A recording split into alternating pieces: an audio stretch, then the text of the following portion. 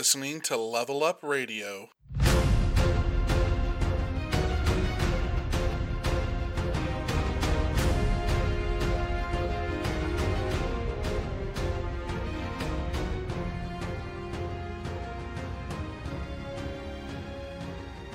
Ooh boy, that Final Fantasy VII Remake blowout was absolutely amazing.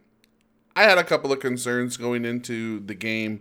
I was worried that it would feel more like Kingdom Hearts 3, and while I did enjoy the combat in Kingdom Hearts 3, I did not want Barrett and Tifa or Red or Vincent or any of them to be like Donald and Goofy and just kind of bounce off the bosses and do a couple of things there. I wanted to be able to control them. I wanted them to have their own autonomy and be unique. And not only did we get that in what I consider what should be the battle system for Final Fantasy moving forward, but we get this beautiful hybrid hack and slash, turn-based, tactical beauty. When I saw what they were doing, and as they explained it, I immediately said to myself, this is what Final Fantasy 15 should have been. This is what every major Final Fantasy, in my opinion, should be like going forward, a hybrid of hack and slash and tactics. I think that is a perfect compromise to give some of us who really enjoy the old school turn-based feel and kind of our due, and still appreciate the fact that they want to build this huge world and they want to make it feel like a huge action game along with an RPG. I have no complaints whatsoever. I'm still not quite sure what it's going to mean for the first two discs to be just Midgar, it sounds like. They have some explanation to do on the marketing of this game and what exactly we are getting with this first version. This is a really ambitious project, and it's very interesting to me what they're doing, why they're doing it. However, after seeing what they want to do with the battle system, watching that gameplay, and really getting a feel for their vision for this project, I trust them. Whatever it's going to be, it's going to be, and I will gladly pay them $60 twice if I have to receive this whole experience, especially if that's 2 Blu-rays worth of game content in just Midgar alone. They must have massively expanded the story and the scope of this game to really perhaps tell the adventure that they wanted to tell years and years ago, 22 years ago when they developed Final Fantasy VII. And that was really kind of an incredible part of the press conference, to see the original devs come out and think about it in our minds, comparing the old to the new.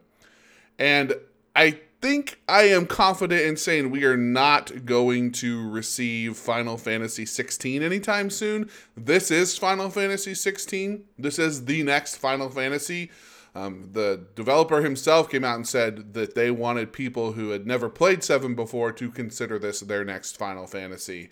So obviously the entire team behind Final Fantasy put their resources behind this. It makes me wonder if that is one of the reasons why 15's DLC plans were cut a little short, because they knew that they needed to really ramp up production on Final Fantasy VII Remake.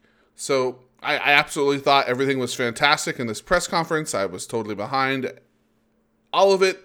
I enjoyed the entire press conference. I didn't understand why they felt the need to reiterate things that were already coming out. Otherwise, we had some cool things. Seeing Final Fantasy VIII Remaster coming is awesome. I never thought I would ever play that game. I didn't really want to play it on PC because I was watching a friend stream the PC version, and I was like, man, this just kind of looks a little rough around the edges. But the remaster looks super smooth. They've redone the videos a little bit. They've given it the same treatment that they did Final Fantasy VII and IX. And I think it's going to be fantastic. I'm looking forward to playing Final Fantasy VIII for the first time. I know it's different. I know that some people didn't like it, but I want to really experience the entire scope of the series the best way I can, you know? And there were a couple other things I was excited about that they talked about in the press conference. The stuff from People Can Fly, that new game, looked very interesting. I love how they balanced out things coming from Japan and things coming from a more westernized developer. And I really have no complaints at all about the conference. I really thought perhaps when it came to pacing, it was one of the better conferences, which I found very surprising coming from Square Enix, considering the last one was kind of bad. Their last press conference was just meh, you know. They talked about the Quiet Man. I think that was the big new game announcement, and that game flopped as far as I know. But otherwise, yeah, they did a great job. Let's talk about the elephant in the room, the Avengers. I want to spend a couple of minutes talking about our friends there at the Avengers, friends at Crystal Dynamics. A lot of people are hating on this game. They complained that they didn't see gameplay, and I think that is a valid complaint. Square Enix was able to show a massive gameplay swath of a game coming out just 2 months earlier than the Avengers game. I think it was kind of a letdown that they did not show us solid gameplay. But otherwise, I get the fact that the characters are not going to look like the characters from the Marvel Cinematic Universe. When I grew up, my interaction with Marvel and these characters came from the cartoons.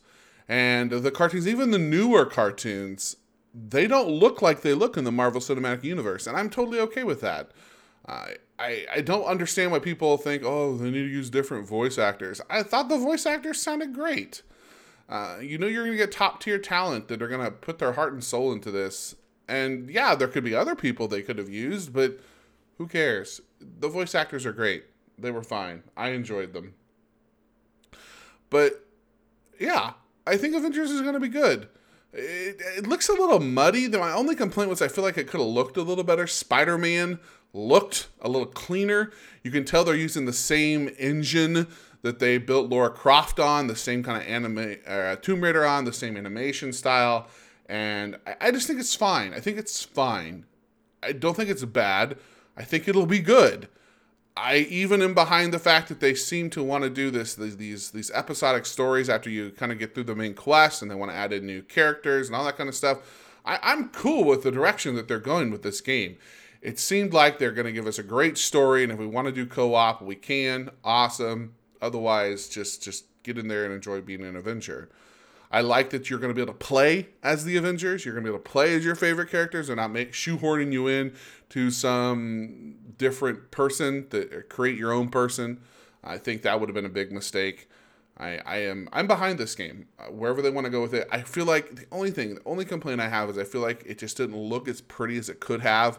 Otherwise, I don't think the characters, like the models, the faces, how they design them, look bad at all. It's their interpretation of it, and every person or piece of developer, whether it be comics or whether it be movies, television, well, more not so much movies anymore, but whether it be comics or cartoons or television stuff, have their own unique interpretation of who the Avengers are and what they look like. And I don't think this is a bad one.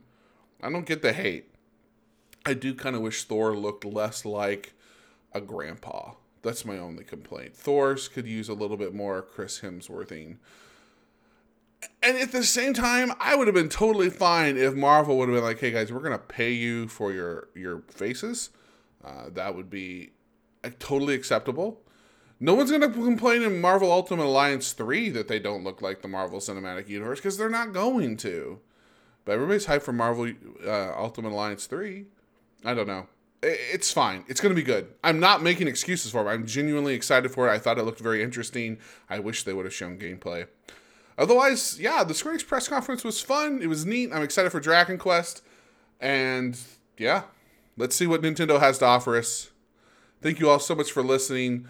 I would appreciate a like, an applaud, a subscribe. Wherever you're listening to us, respond, do a little interacting with me, leave a comment, and I'll get back to you. Thank you all, and have a great E3.